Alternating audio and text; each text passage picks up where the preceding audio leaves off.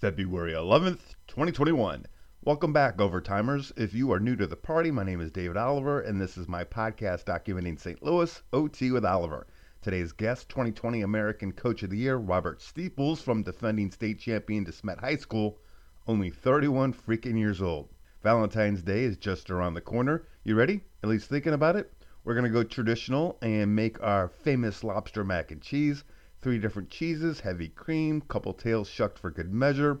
One serving is like a big slice of Chicago pizza. Carbs be damned. Hall of Fame nominees have been announced. Jay-Z, Carole King, Tina Turner, Mary J. Blige, Kate Bush, Devo, Foo Fighters, The Go-Go's, Iron Maiden, Chaka Khan, Fela Kuti, LL Cool J, New York Dolls, Rage Against the Machine, Todd Rundgren, and Diana Warwick. What you think? 99 Problems? Up on the Roof? Just saying. Today is the day the cool states start taking appointments at various CVCs, Walgreens, and Target, the cool states. 3 things you should if you have not. Grabbed an Amaghetti's special salad today for lunch, small. Tough finding a better $6 salad for my money. I went combination meat. Next time I think I'm going to go all in with just roast beef. And 2, not just 1, sides of salad dressing. Very nicely done, Amaghetti's. Number 2. Coming off the snoozer, which was the weekend's halftime show. You know where I'm going with this, Overtimers. YouTube, Prince, halftime. Can you make it rain harder? So here is where I ask you to subscribe to the podcast. Always appreciate if you want to leave some comments. By subscribing helps me help you know which episodes are coming up. You can see this conversation and Coach's upcoming St. Louis 7 on our YouTube channel, OT with Oliver. You can subscribe there as well. Ron Jacobers went up this Tuesday, Coach Steeples next Tuesday. So lastly, number 3, if you like this episode, I bet you like previous episodes we've had with Coach Carl Reed Jr., maybe Phil Bradley, Demetrius Johnson, perhaps Anthony Bonner. Bounce around and see who we've had on, otwitholiver.com. So on to Coach Robert Steeples. Fun talk. Took some time to get Coach to commit to the show, but he warmed up to it fairly quickly. Enjoyed talking Mizzou, his attitude towards coaching, and what it took to get DeSmet from where it had fallen to where it is now. He might not be at DeSmet much longer, but is at least back this year to defend the title and on our podcast. Welcome to the Overtime family, Coach Robert Steeples. Go to Overtime. Overtime with Oliver, with my dad. Tell your friends. I just like having conversations with people, and in the last 4 years, man, you've done a lot in the St. Louis high school football community. So congratulations. Appreciate that, man. It's been a blessing. It's been a learning experience and a lot of positive memories so far too. What'd you have for lunch today in this cold? You get leftover Super Bowl chili, or what'd you do? No, I downed all that yesterday. So I had brats in a blanket for the first time, and it was life changing.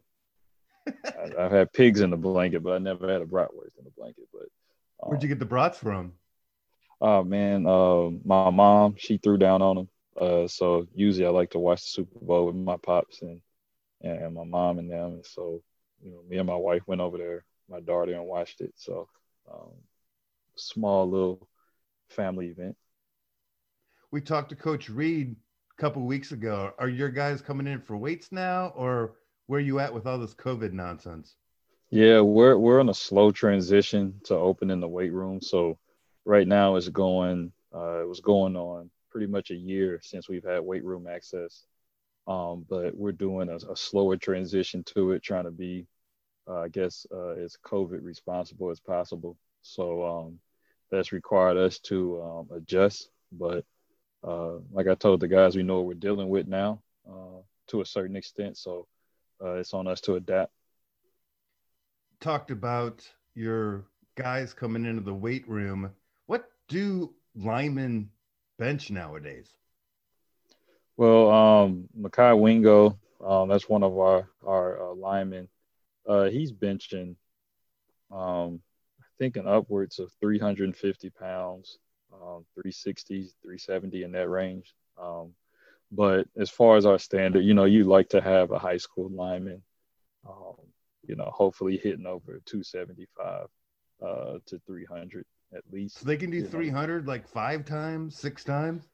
With the rep test, one of our stronger guys, they're hitting probably 315 for 5 reps. But to your standard high school athlete, that's such the progression to benching that much weight probably comes a lot later than when you're expected to contribute on the field, if that makes sense. So, And what were you repping back in the day?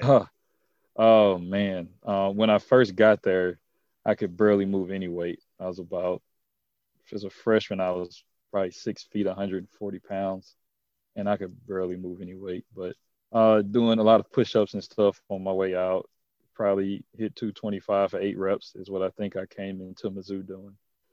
But it was quite the process. I had to get to work soon as I got on campus. I couldn't spare any time. I was always a bigger fan of reps because then I didn't have to tell anybody how little I could actually bench. I could say, Yeah. oh, I do 187 times. I didn't have to tell them, but I can't do 220. Well, you know what? With us, we actually prefer reps too. The 1 rep max puts you somewhat at risk, increased risk for injury unless you're training for that 1 rep max.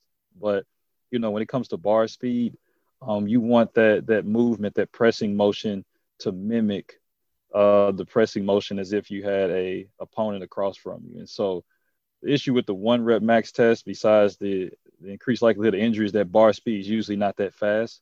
And so it doesn't mimic the explosion we need. So with the rep test, you're able to mimic the explosive motion that you have when you're taking on an opponent, whether it's blocking or, pushing somebody off of you, stiff arm, whatever it may be. So we try to keep that as the emphasis. But I think the best part of the weight room for our guys isn't even the weights being moved, it's the relationships built, honestly. You might not know each other too well coming in, but when you see a guy across from you that's working just as hard for the same thing you're working for, you come to respect them. And so, with any team dynamic, especially a team as big as a football team, not everybody's going to like each other, but everybody's going to respect each other. And you can gain a lot of respect just by showing up and applying yourself. And we try to reward those guys regardless of how much or how little weight they move. If they're consistent and they're giving their all, I'll take it. Talked about your pops. What did he do? Pops, he's old Sumner Bulldog. He football and track there. He was a hurdler. Then he went to the military route, and so he's a retired military veteran. And your mom? She's old Hazelwood East Spartan. Very, very smart woman, very hardworking woman. And her and my dad have partnered together to raise 6 children and have 11 grandkids. And my mom and my dad are the rock of our family. A great example of love, but also a real great example of the honesty that comes with it. And so, I think it's awesome that we've had in my family, both of our, at least in my perspective, both of my role models under the same roof as me. So that's kind of awesome dynamic. Coach, what part of St. Louis did you grow up in? Ferguson, Florissant.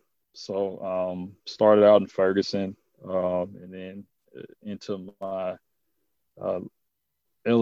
latter part of elementary school, up through high school was in Ferguson. So I was anywhere from all the way down at Cool Valley Elementary, on to Wedgewood and Cross Keys. So that's kind of where I grew up. So I'm an old North County boy. Did you get any of your football cleats at Sports Print? Oh man, we used to go to Sports Print, Johnny Max. We used to hit up all the spots, but yeah, whatever was on the clearance rack, that's what I was snagging. So the cleats they got now are way better. We didn't have positional cleats back then. It was just either cleats or no cleats.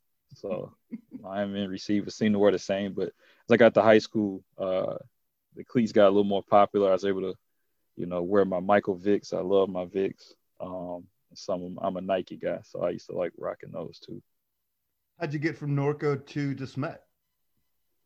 Honestly, I had an older cousin, Donald, that played at DeSmet for a little bit, and was able to go to some games and watch him, and seeing that atmosphere and how they kind of rallied around him was pretty awesome. But really, for me, it was a opportunity for academics. At that time, McClure North was still a really good school. It was a 5-star school, and I wasn't necessarily a superb athlete where I felt that I just knew I was going to go play college ball like I wanted to.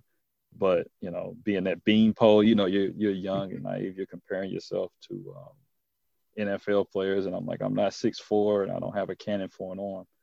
You realize that you can grow into that, but really academics was huge in my house, and so my parents, they were like, well, hey, if you want to go to college, it really was my decision. They're like, if you want to go to college, it doesn't hurt to surround yourself with a place that looks like it. And so just that high academic curriculum that the Smet had drew me in, the student body that they had as far as, how they celebrated their students, how everybody kind of rallied behind each other. There was an atmosphere unlike I had seen before, in Little League, in the JFL and in the AAU circuit, it's usually mom and dad doing all the shouting. So it was cool to see, students do that. But really, it was an academic move, and one that I'm grateful that I pursued to this day.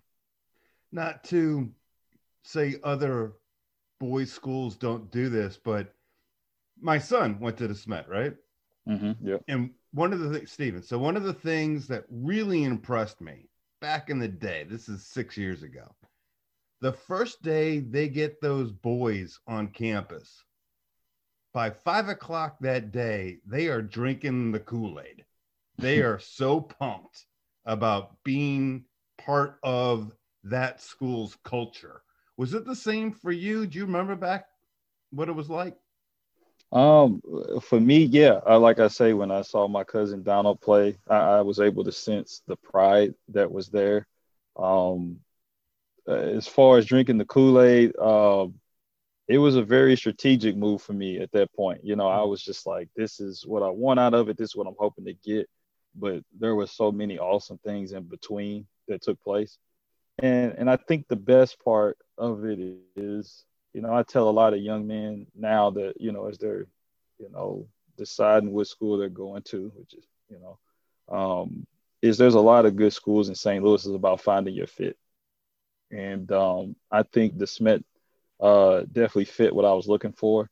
And I think the more open they are with what their mission is and what they have to offer, you attract young men that see value in that fit. But at times. You're smiling. What are you thinking about? What story are you thinking about? Well, I would say, at times, the Smet felt like a frat house, during mission week. And I thought that was pretty dope. Just like we scheduled time to put in work, but they did a really good job of scheduling fun, and so, right when you're like, man, these last few weeks have been tough, but then, it's mission week, or, it's, we're going to take activity period. We're going to play bubble soccer. We're going to play hand hockey. We'll do the Sparta Olympics where homerooms compete against each other. When I was coming up, we'll have a Halo competition. We'll play the video games, Mario Kart. And so they just did a really good job of scheduling fun. And so I think that's what has people drinking the Kool-Aid when they get there is, you're hearing about the work you got to put in and all the success that comes with it. And then you realize that fun is a big part of that. And that's a big part of that fuel that keeps you going. And so I think that's what shocks a lot of kids when they come in. It's just how fun it is, because all you hear about is the academic challenges. But they do a good job of scheduling that for us. Like they have a good feel for their students. And that's what I felt coming in, because it was kind of a culture shock. But when you're having fun together, that's the only thing you're really thinking about. Trying to make you feel comfortable. I got out my stuff, man. Mm-hmm. Nah, you good, man. You got the arch behind you. So even more than the Smet, I love St. Louis. So we always, you throw that on, I'm always good. So, Coach, you're on a really short list. How many other people in the Smet history have won a state championship as a player and then also as a coach? I think Josh Klein did, our soccer coach. Okay. And so he's running a hell of a program over there.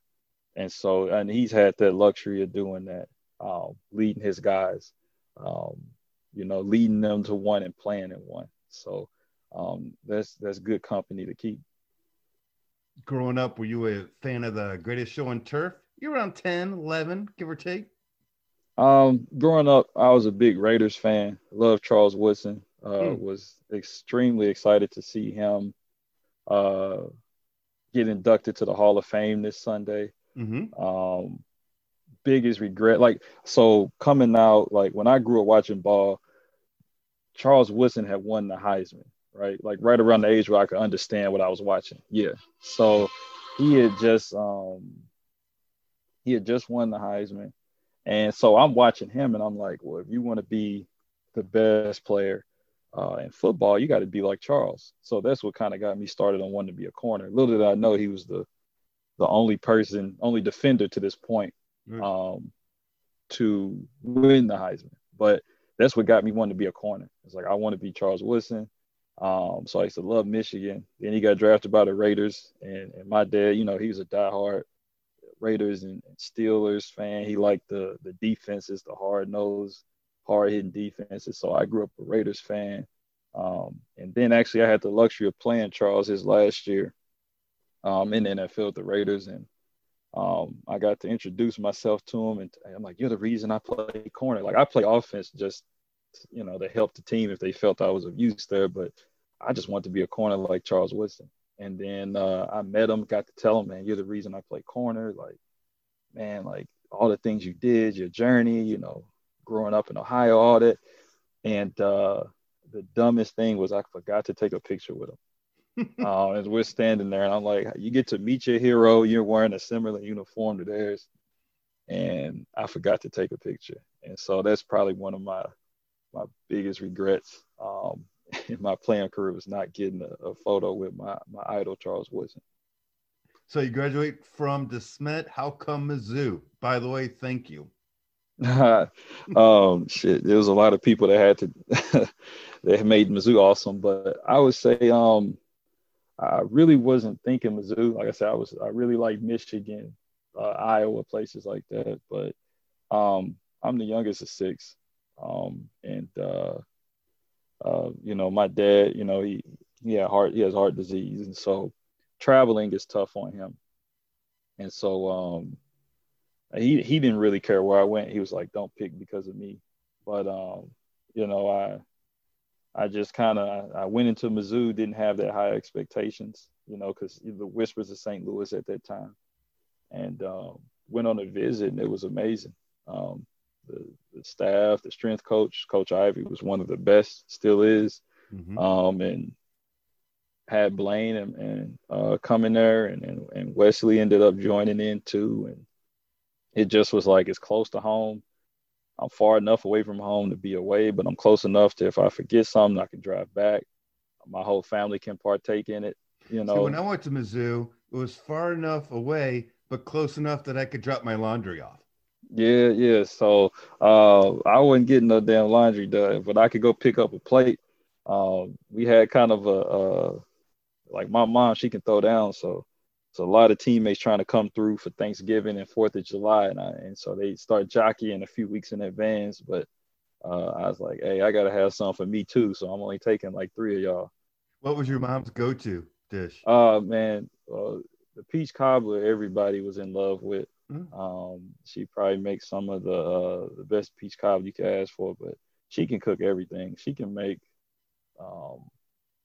she can make broccoli taste like a steak. Like she just knows what flavors to add. She knows how to experiment, and that's actually one of my favorite things to do is just cook. It's kind of therapeutic, something that I definitely try to do as much as I can in the off season. Well, we know we've got the brats in a blanket. What's Yeah. your go-to outside of that? And by the way, Um, if you have not had the brats and pretzel buns from Gus's Pretzels, you gotta check that out. Man, you trying to turn me into a linebacker? That sound on point. For me, overnight French toast. I'm a big breakfast guy. So Right. um, just taking, you can take any type of bread, whether it's Texas toast or French bread or whatever. Let that sit overnight, pecan praline topping. Then you bake it in the oven, and it's on point. It's a lot of other things. Like initially, I discovered the recipe, then I took it to my mom, and she kicked it up a notch and was like, "Here, add this, put that in it." So my dad, he was a little league coach, and as creative as he was with the playbook, uh, that's how creative my mom was with the cookbook. So she knew how to throw it together real well. You a But corned beef hash guy? Pops is, he liked to throw it with the mix it with the hash browns and stuff. There was a spot in Minnesota, Al's Diner. It's probably like the oldest restaurant, one of the oldest ones in Minneapolis, but they make a real good corned beef hash and they make a bacon waffle, which is exactly what it sounds like. It's a waffle with chunks of bacon cooked into it. And I used to, anytime I go there, that's what I throw down on. Now down in Columbia, you had to hit Broadway Diner. For me, I used to hit Broadway Diner, but everybody knew about it. So, you try to go to Broadway Diner on a Sunday after a game, everybody who was an alum is there. So I used to go to Jimmy's Steakhouse, and then it wasn't until after I got out of high school and had a job, I could actually afford to go to Mary's, which was really good too. Ooh, that was fancy. Yeah, I felt real fancy when I walked in and saw Coach Pinkel sitting there too. I was like, all right, the stipends. You couldn't even think about going to Mary's when you was a student. I think I went there like twice on somebody else's dime. By the way, Yeah. Broadway Diner, Coach, that's not Sunday morning. That's Saturday at 3 o'clock in the morning. Well, shit, I'm playing, or or we got workouts in the morning. We have them Sunday meetings, but didn't they have the slinger or whatever they used to have there? Absolutely. So, do you remember where you had your first slinger? I'm pretty sure wasn't it there? I think Broadway Diner has it, right? Right. I got my car towed that same day, or the night before. Now I got to ask you about that. Well, it just was Parking tickets. yeah, Como. So we parked my car somewhere, and I thought like I know I didn't have that much fun the night before, so I'm like, why is my car not here? And so found out it got towed, and was just like, well, here's the diner right here, so it ain't going nowhere. So I was like, might as well just go drown my sorrows in a slinger. But that was the first time I had one there. You still buddies with Wes Kemp? Oh yeah, that's Wes is one of my best friends. He's one of the nicest people I've ever met. I wouldn't say all that, but he's a good dude. He's a good dude though. But yeah, Wesley was a groomsman at my wedding. Actually, interestingly enough, like we met each other at the Smet, and he already had a beard, and he was 6'4", and I was this old scrawny kid. But I remember any example we did at the Smet, like it was incoming freshman camp. All the kids knew who Wesley was. Like if there was an 8th grade rivals, he would have been a 5-star on it. And so initially when I met him, I was like, well, he was a receiver and I was a corner. I was like, I can't wait to match up with this dude. And we used to compete hard as hell against each other. And as I saw him work and as he saw me work, we really just started to develop a bond with each other to where we weren't really competing against each other, we were competing for each other and pushing each other. And he's one of the hardest working guys that I know. He's a guy that's committed to his own growth. Wesley loves to read. He'll pass good books my way. I would say his only flaw is he being thinks in front of Robert Steebles. No, it's thinking Draymond Green is a first ballot Hall of Famer. And so that's probably his biggest flaw. And so we've been debating that for quite some time. But no, we used to play each other in AAU all the time. He's a basketball player, but he's a great man and a reliable friend and somebody that's pushed me. He actually got his shot at the league a year before I did because he did redshirt. And I remember he did some time in the league. And after his first year, he came to watch me at Memphis. I was a graduate transfer. And he watched my game. And after the game, he told me, you did solid. But he said, quite honestly, your play didn't look desperate enough. He was like, you didn't look hungry enough on the field. He said, and in the league, he said, if I can see it, I know the league can see it. And he just kind of ran me through, like, if you want to play at the next level, these are the things you got to do. And for a friend, because I'm actually a little older than Wesley, but for a friend to pull me to the side and just be as honest as possible with me, with Mhm. based off his own experience, um, I couldn't help but respect that, for him to pull me to the side, know me well enough, and care about me enough to shoot me straight. And I think that was a pivotal point in my career, as a player. But I think he's a testament of the impact a friend can have on you when they know you and they truly do care about you. And so I will say he's one of the best friends you could have, for sure. All right, Coach. First of all, having a ball. We're gonna do another 20 minutes or so. Then we're gonna do a St. Louis 7.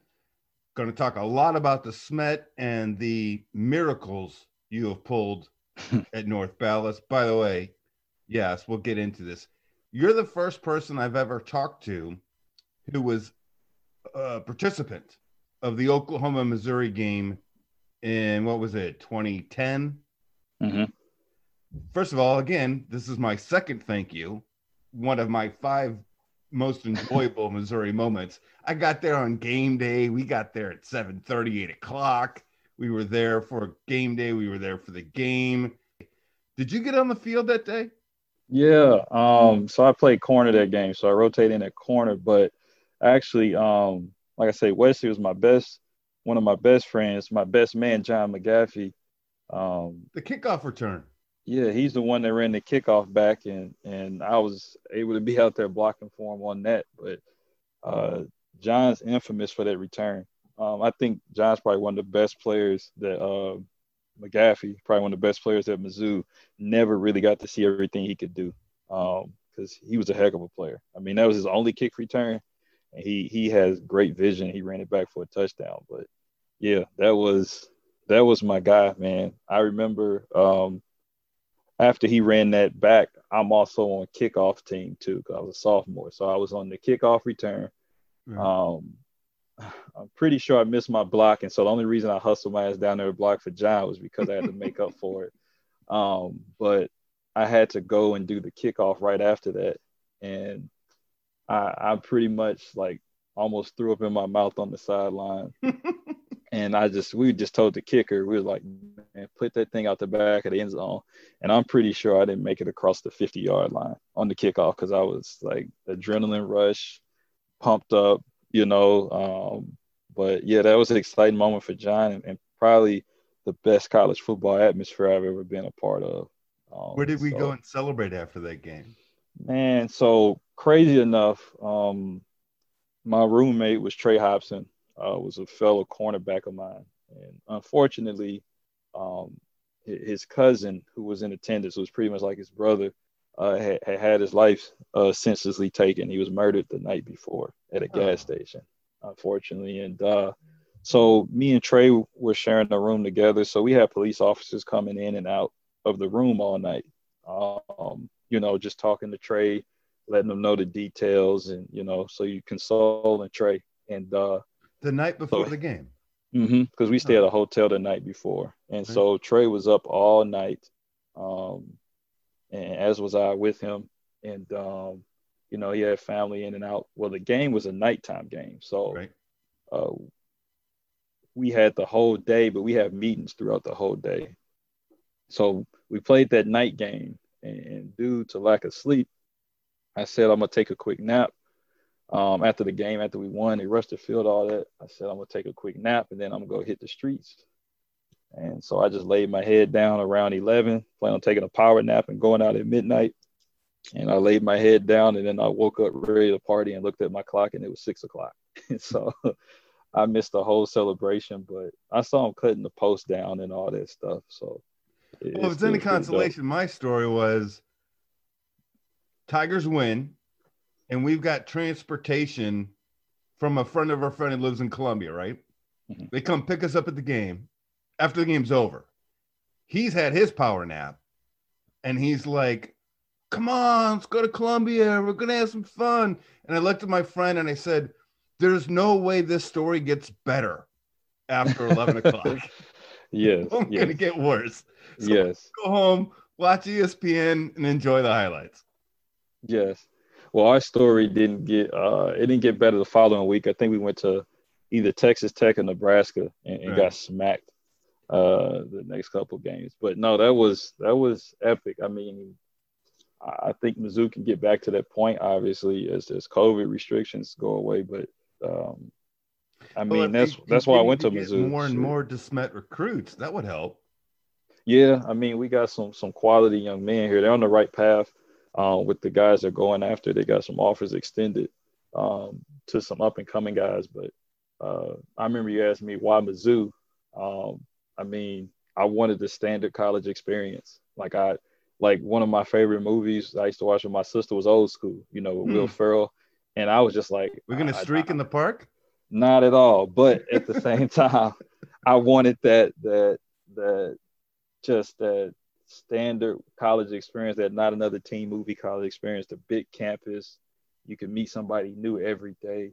I did the private school route, and so I was like, let's do it. And so that game was kind of a reflection of that. Like I just wanted to just be in a bubble with other 18 to 20 some year olds and just enjoy each other maybe a little too careless at times, right? But it was a healthy level of recklessness. I assume because I'm still alive now, so I got everything I wanted out of that experience from a student perspective.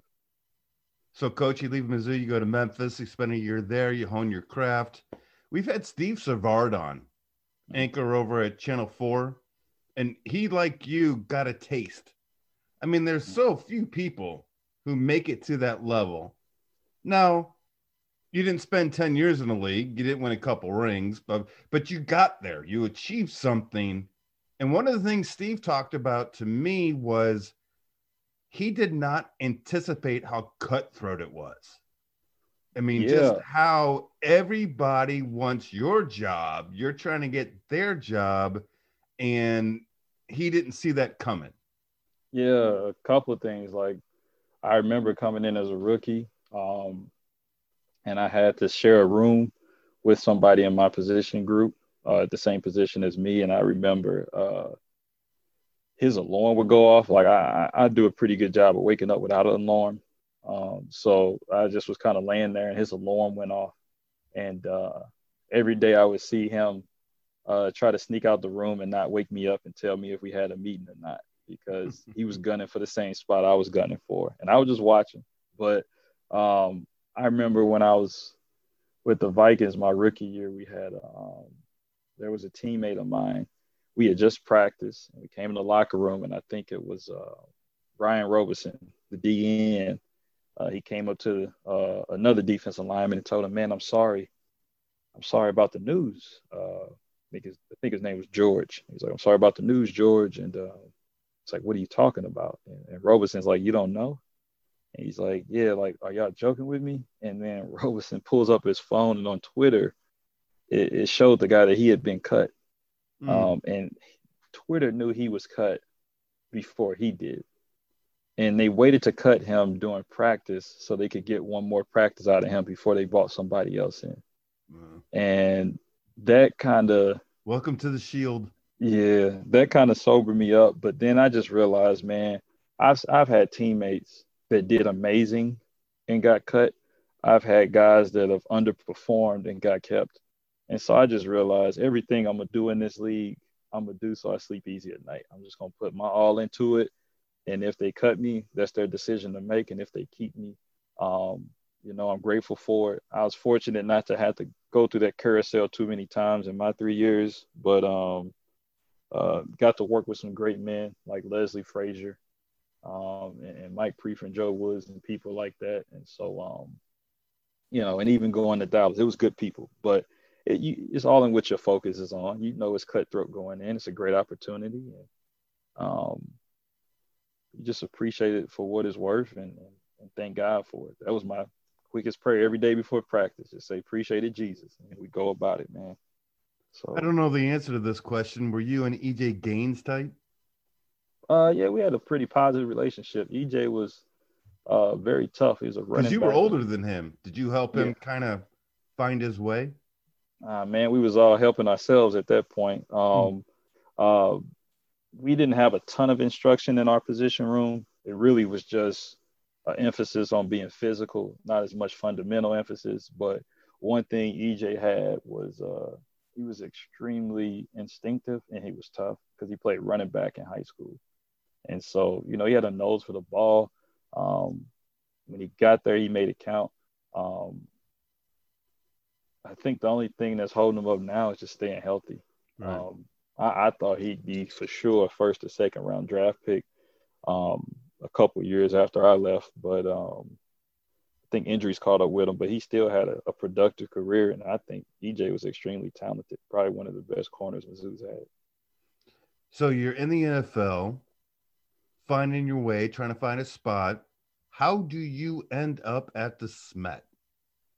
Man, I was substitute teaching in my off seasons. So when I first started playing, obviously you want to give back to your community, right? And so um, I remember after my rookie year, the murder of Mike Brown happened, and I remember seeing like just the obviously you saw the frustration, you saw some unity, but you also saw a lot of confusion, and a lot of that confusion was amongst our youth. I followed on Twitter or Facebook at the time kids that went to the Smet that were playing there, and you could just see them asking a lot of questions. And so I was started thinking about how could I get involved because having grown up in the Ferguson, Florissant area, there's a lot of those kids are me, and so I said how can I get involved? And so the first thing they always say is football camps, right?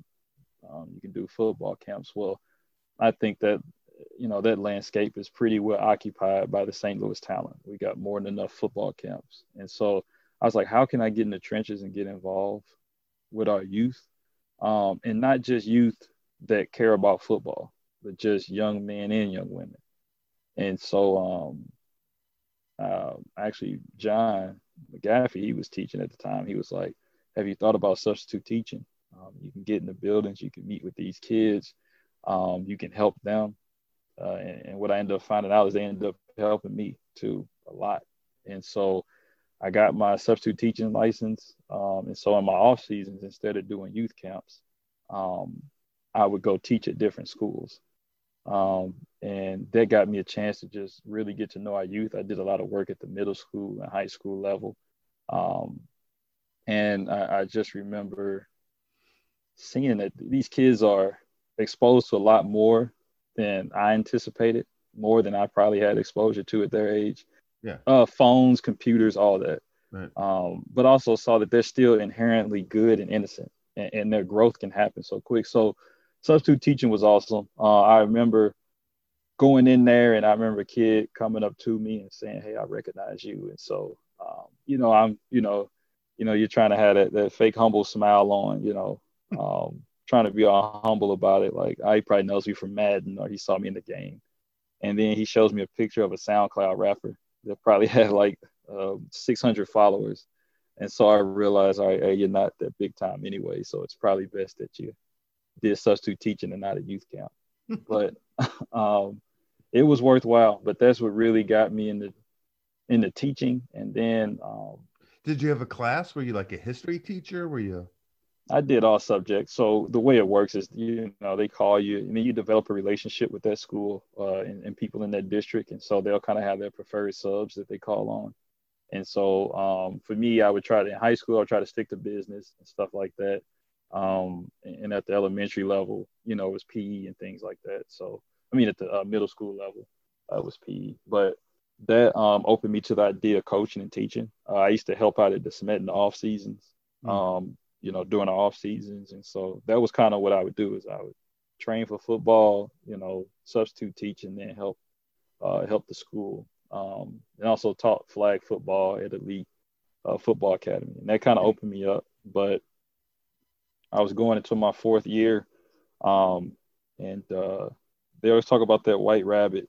I remember it was Leroy Glover when we were rookies talked to us about the white rabbit. And he would say, there's going to come a point you're going to be on the field.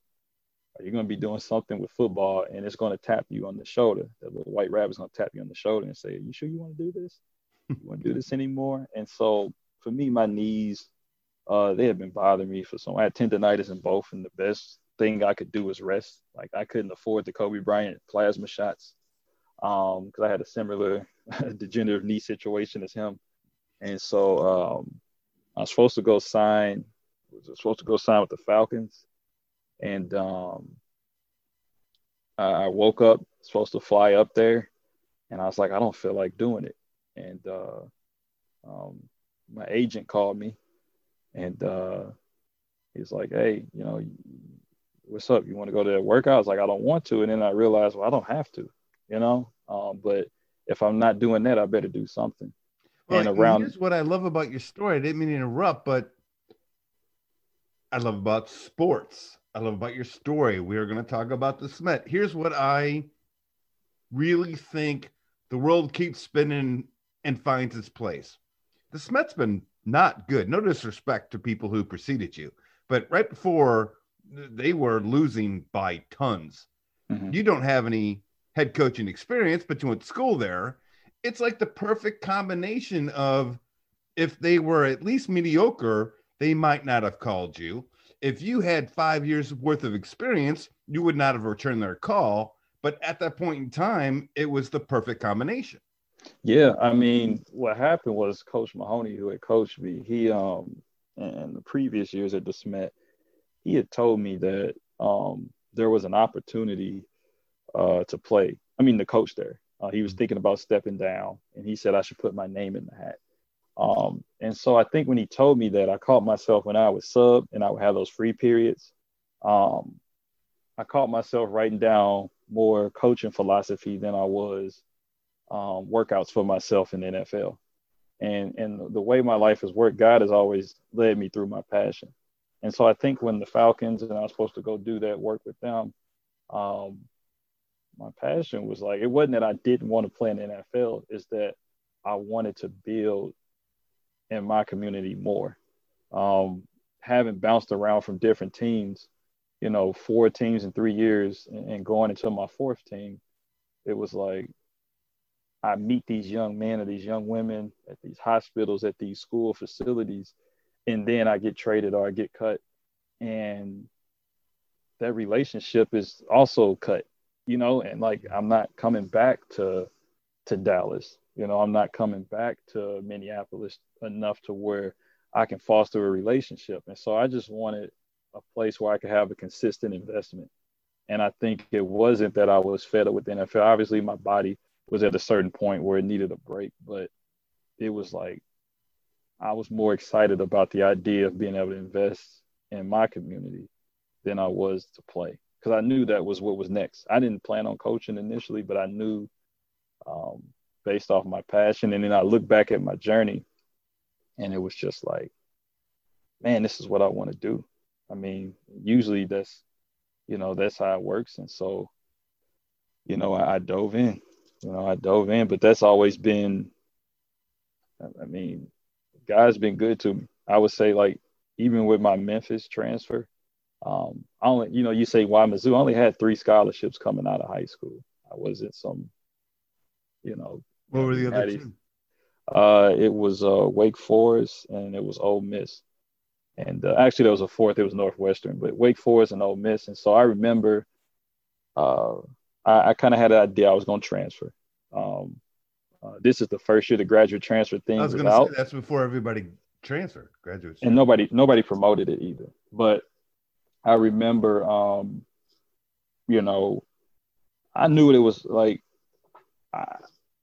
I remember thinking, like, I knew I had the ability to play at the next level. Like, some of my teammates had called me and said that, like NFL teams were asking about me. But I was still kind of a rotational piece at Mizzou, more of a nickel than a corner. Mm-hmm. And I didn't have the greatest relationship with my position coach. But I remember there's a lot of things that my dad had to answer to with me. Like, Dad, why did you end up in this situation? Why did this work? Why didn't this?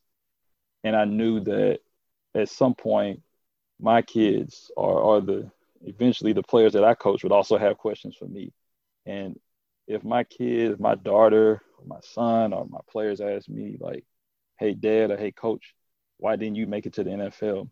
And my best answer was, well, I don't think my position coach liked me. I said that's not a legacy I want to carry. That's not Good for something you. that I I want to set understand. up. And so I thought about going to Memphis, and now I actually was looking at like pitting these different schools. And so I remember one day I just said like a prayer. I was like, God, whatever you got for me, I'm just gonna trust it. I'm gonna stop trying to force the issue.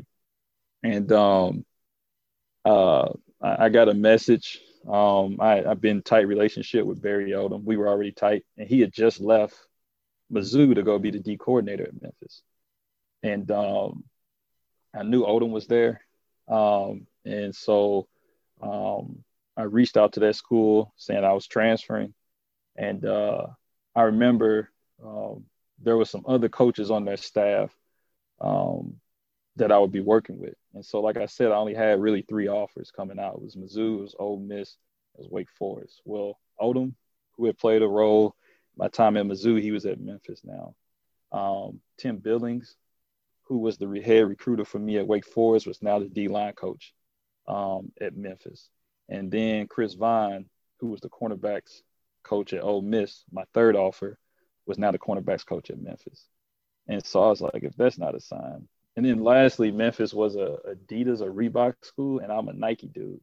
So I was like, fuck, them uniforms are ugly. And so I went on to the Memphis website, and the first article across the top is Memphis is switching to Nike. And I was like, if that's not a sign, I said, I got to go jump on it. And it was scary and it was uncertainty, but I knew I needed a second opinion. I knew I would have to answer to whatever came from it. And you know what? If I hadn't made it to the league, I could sleep easy at night knowing like, hey, Steve, why didn't you make it? I could have said, well, I gave it a second try and I gave it a second opinion, and it just wasn't in the cards, but You I got to tried. come home to the mothership. Yep. So So when that's what DeSmet calls, you're 26 years old, correct? 25. 25. Are you married at that time? No, sir. All right. So it's kind of hard to get the ladies excited about marrying a high school football coach who makes not a lot of money. How'd that work out for you? Well, I had met my future wife my rookie year. And so she was somebody that made me a lot better. She has such a good heart. There's things I dealt with in my life that have hardened me, made me a little more closed off, but there's something about being next to somebody with a warm heart that can open you up. And so I always knew that, from the moment I met her, there really hasn't been a day that we haven't talked to each other. So I kind of knew that she was the one for me. She was my better half. And so when I took the job, I mean, she was ecstatic. She was crying. She don't even know anything about DeSmet. She's not even from here. But she was just so happy for me. She believed in me. And even during those lean years, she was the one keeping me encouraged. And it wasn't just like, this is a nice thing to say. It was, she truly believed in me. And so I didn't have to do much courting because I kind of knew. I wrote our wedding vows probably a year or two after we met. We got married after 5 years, but I even spelled wedding vows wrong because I tried to find the email for our wedding when we actually did our vows, and I spelled it like the letter vows, the VOWELS. So I So spelled you it like wrote her vowels. vows to you? No, I wrote my vows to her, but it was Because like I her couldn't even. vows could be, "You're the greatest person I've ever met. I'm so happy that I've No, seen you." no, I that's far from it. She's very, very blunt with me, but I knew. So it wasn't a hard sell, but I think it was just exciting to be, we had been together while I was bouncing around. So it was like, it's nice to just be here together, in one town together. And I think that played a huge role in my foundation and even in me taking that leap, because so many people were telling me, you're crazy for leaving the NFL. Like once you leave this opportunity, you can't come back. Right. And it was like, she straight told me like, I think you can do it.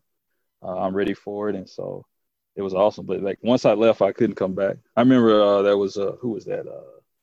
Well, I'll say that story for later. Anyways. You sure? Yeah, I'm sure. All right. So you take to this matchup. Coach, I'm not a big stats guy. I'm not a big, Mhm. hey, let's remember this game guy. Here's what blew my mind. So what we talked yesterday, and you were saying, hey, you want to do round 3 with the weather? I was like, yeah, absolutely 3. When you took the job, no disrespect to predecessors, the defense was giving up on average more than 50 points a game. Yeah, 52. 52. Last year, you win the championship. My numbers are wrong. I apologize. Less than 10, less than 9. Yeah, less than 9 last year. When you come And walking into this situation, do you even look at game film, or you just say, that's not what I'm going to be concerned about? 50 is such an astronomical number. It's a waste of my time to look at the film. Let's just get to work. yeah, I mean, for me, in my career, I've been the bench warmer and the stud. So I know what it's like to have a conditional relationship with your coach. And so what I didn't want to do was come in and second guess these kids. I wanted to be somebody they believed in. At Memphis, I had a coach that really believed in me, and that's what I think pushed me, in my career. And so I know the impact that can have. So the first thing I did was watch film, and I wanted to find things that I believed in with each kid. A lot of coaches come in and talk about the players that they inherit. But what I've learned is, yes, there was reasons. There was issues with the players. There was issues with the coaching that all played a role into why they were struggling. But at the same time, they were still out there trying. And I think as a coach, it's my responsibility to respect that and show a certain level of gratitude for that. So I put the film on. I think the first thing I noticed, because John McGaffey started out with me, it's one of the first things he noticed too. He said the receivers don't block for their running backs. They only Gotcha. hustle when the ball's coming their way. And so that let me know, well, we got to get these guys caring about each other, And I couldn't really come in and just act like just because I played in the league that I had instant credibility. I had to get to know them, and it takes time. But I think the best thing, two best things I did coming in as a coach was, first off, I realized before I took the job that I didn't get this job because I know everything about football. I'm not the brain trust on football. And I told my players that. I said, I don't know everything. What I know, and what I don't know, I'll find somebody that does, and I'll try to learn myself. But the other thing was invest in those first-year players as best I could, because when you pour into them, I mean, even the hardest kids and some of the most knuckleheaded kids you had, to see those guys come back and tell the younger groups, hey, man, listen to coach. There's no use in being divided. Um, you know, a big thing for them early on was, why I'm pushing you to be great. Why are you pushing back? And so put important into those first couple years, those groups and the respect that they have for the program to come back and tell the younger groups, like, buy in, listen, don't do what I did here, but this does work here. And so having buy-in from alumni really helped our young men move forward. And then they accepted their ownership and their own success. Well, here's It a wasn't a quote that crapshoot. resonated with me. This is you. I want our kids to feel like our coaches are the 12th man. We are as much in the trenches as possible. Yeah. That's that's going to get you people walking through walls. Yeah. I think when I got there, like I said, I was just somebody they kind of heard about, telling them to run through a wall. And as we really got rolling, it was like, hey, coach, we'll meet you on the other side. It was no question. We're going through it. But for me, my work ethic had to be transparent. I'm a pretty mild-mannered, closed-off person. But for those kids, it was like, I got to love up on them. And you can't fake that. You got to care. But I think being in the trenches means whatever the coaching equivalent is of the work they're putting in, at minimum, we must meet them at it. So if, like, I can't go run through a 230-pound running back, I can't go jump over a person and make a touchdown, right? I can't kick a game-winning field goal, but I know the work that goes into it. I know the heart that goes into it. And it's my job as a coach to meet them at that level, at minimum. And so if that means, putting extra work into something, the extra hours of film, how we present stuff to them, the organization of the practice schedule, whatever it needs to look like, so they know like, hey, he's putting in work too. And I think that's how we fed off each other as a 12th man. Was like I was able to take the work that they were putting in and bottle it up and make that something of value from a coaching perspective. And what they were able to do, they were aware of some of the things that were being thrown at me, and they were able to take that and bottle that up and make it something of value from a player's perspective. And so, we just kind of went back and forth doing that. And that's how you kind of created that 12th man. And we got a lot of great men on our coaching staff that are doing that. Even the late coach Jazz Granderson. I mean, before his passing and his murder, he had totaled his car. And I told him, take a break. You can't get to practice. That's fine. Instead, he was Ubering to practice, catching rides with players to practice. And the players saw that. It takes a certain level of humility to, be catching a ride with a high school kid or to be using an Uber, getting dropped off all the time in a different car. But the kids saw that and they said, this guy's trying to get to practice by any means. And so if he can show up, I can too. And so I think that played a really big role in being that 12th man, was just meeting their work at the coaching equivalent level of it. CBC DeSmet on freaking ESPN might be a signature win for your program. I don't pay enough attention, but it was a big deal. And then if my math's right, it's about a month later that the coach got killed. Is that correct? Yes, sir.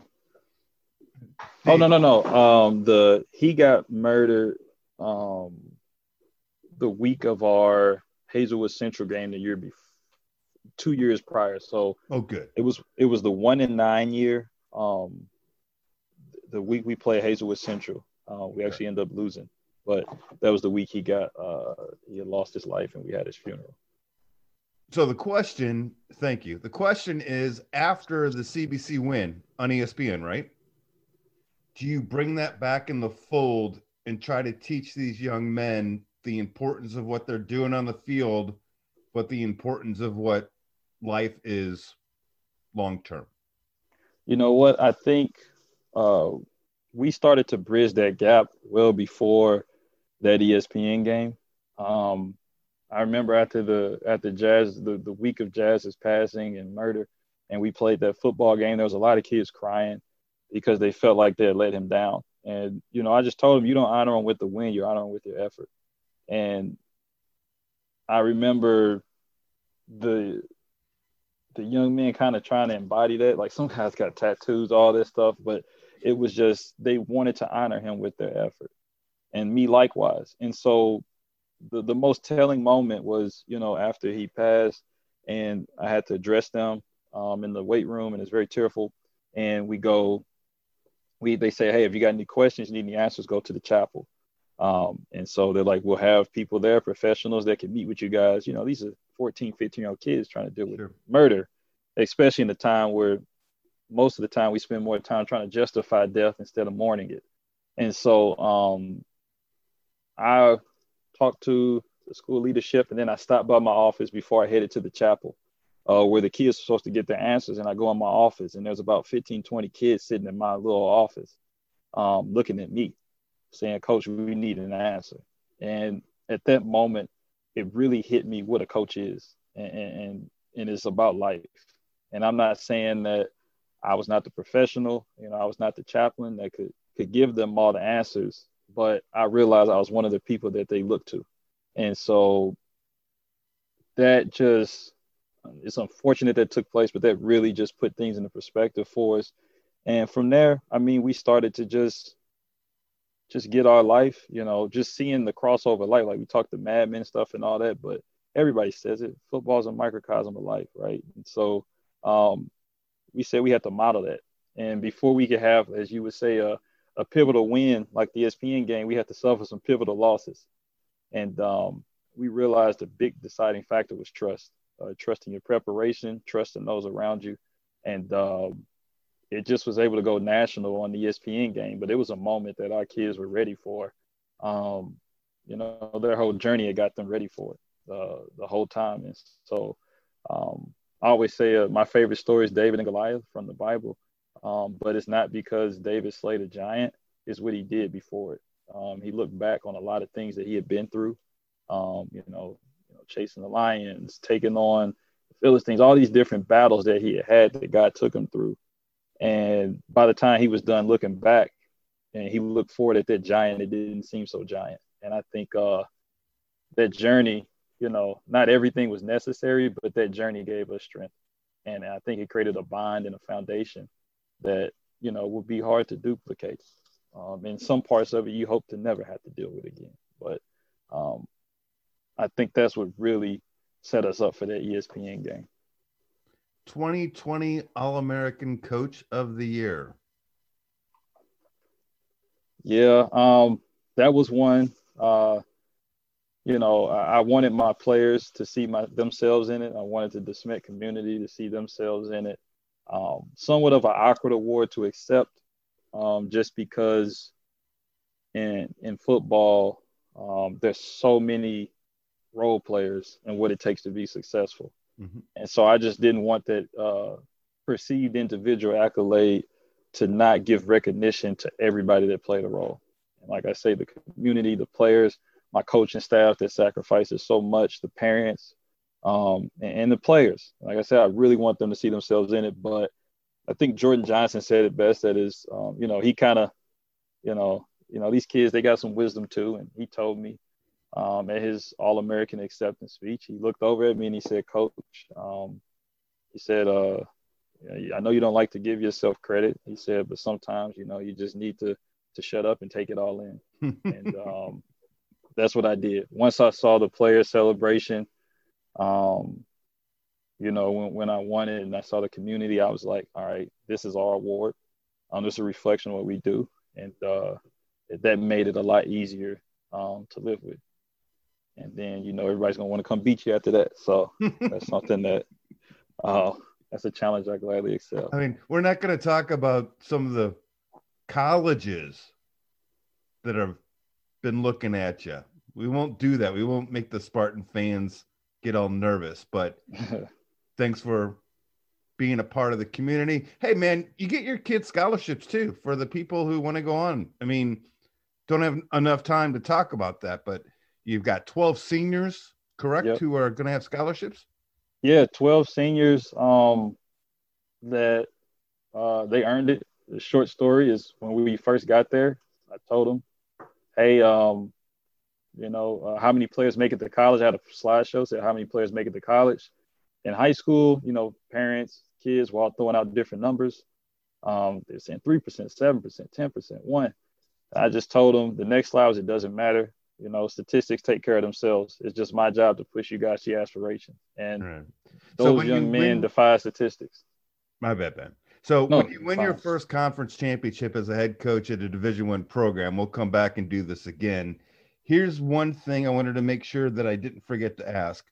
You go on the DeSmet.org website, right?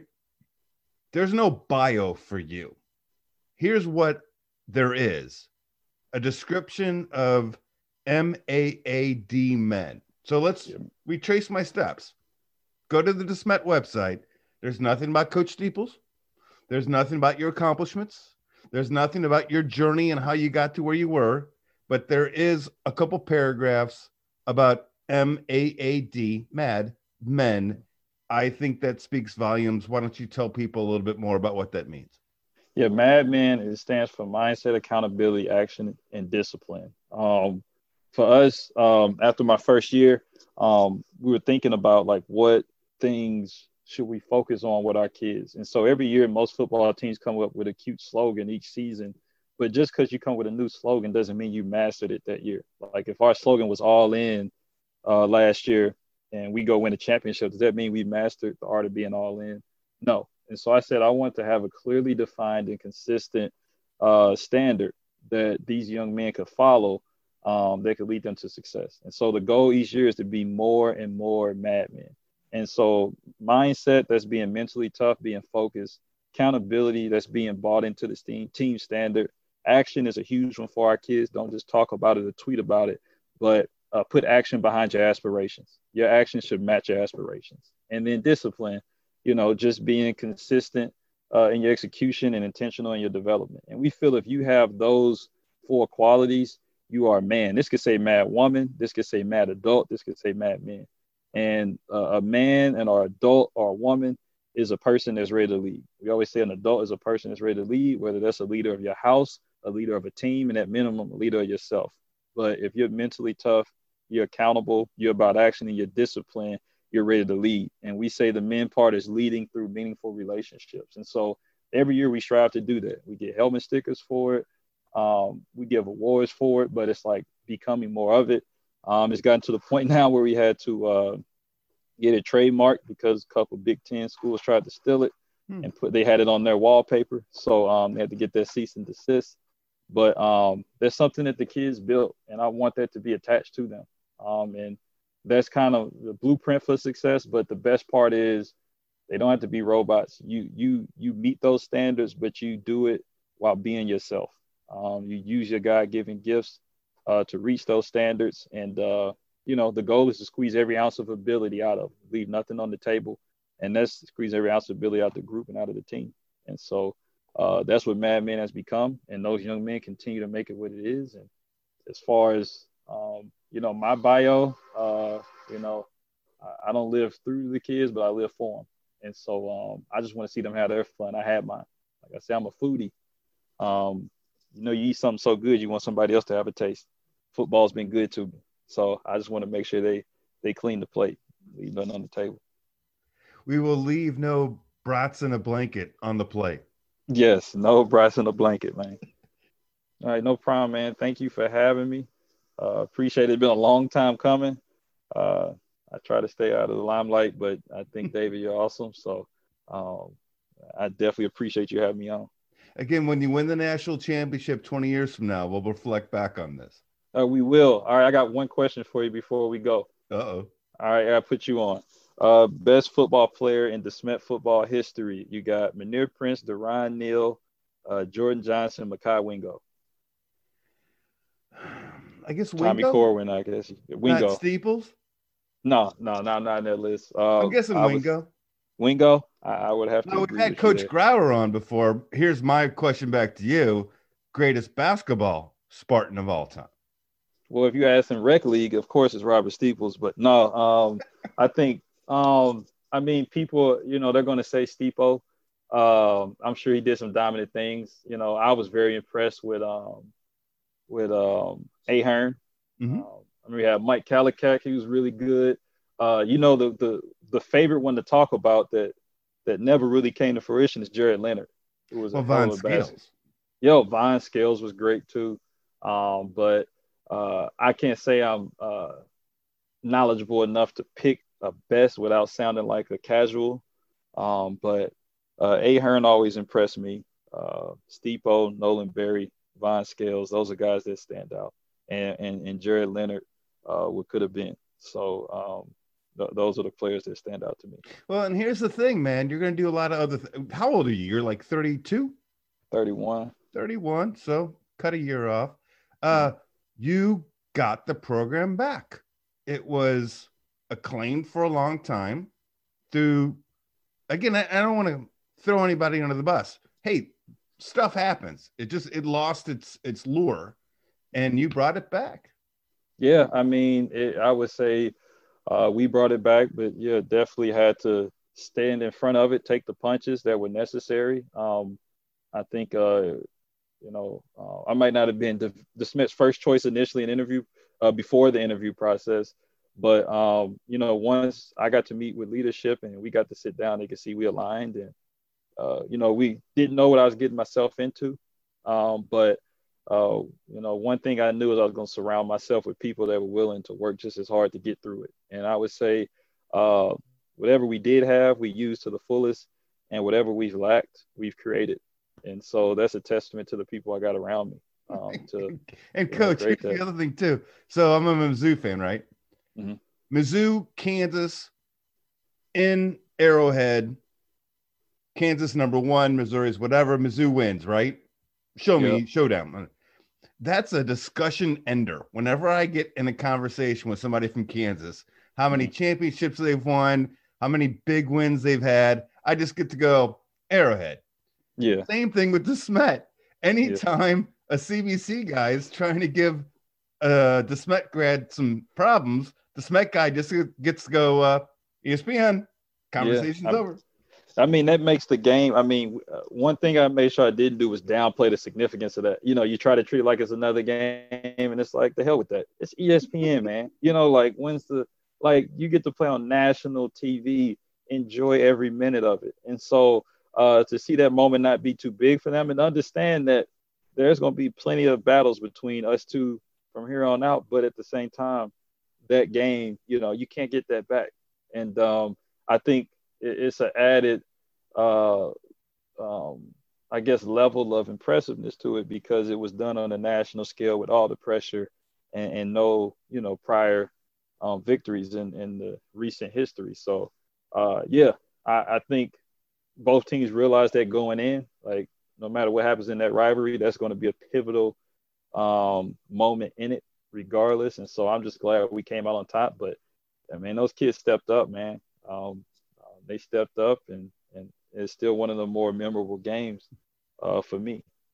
I enjoyed the encore. We kind of stopped, and then we got towards the end, so that was good. Yeah, that's a testament to you as a host. You asked the good questions, man. You know how to get something out of them. Let's do a 7. All right, man. And another one for the books. Thanks for subscribing. If you got someone you would like for me to have a conversation with, feel free to email me, otwitholiver@gmail.com. Enjoy your week. See you next Thursday. And as we do, thanks for your time this time. Till next time, so long.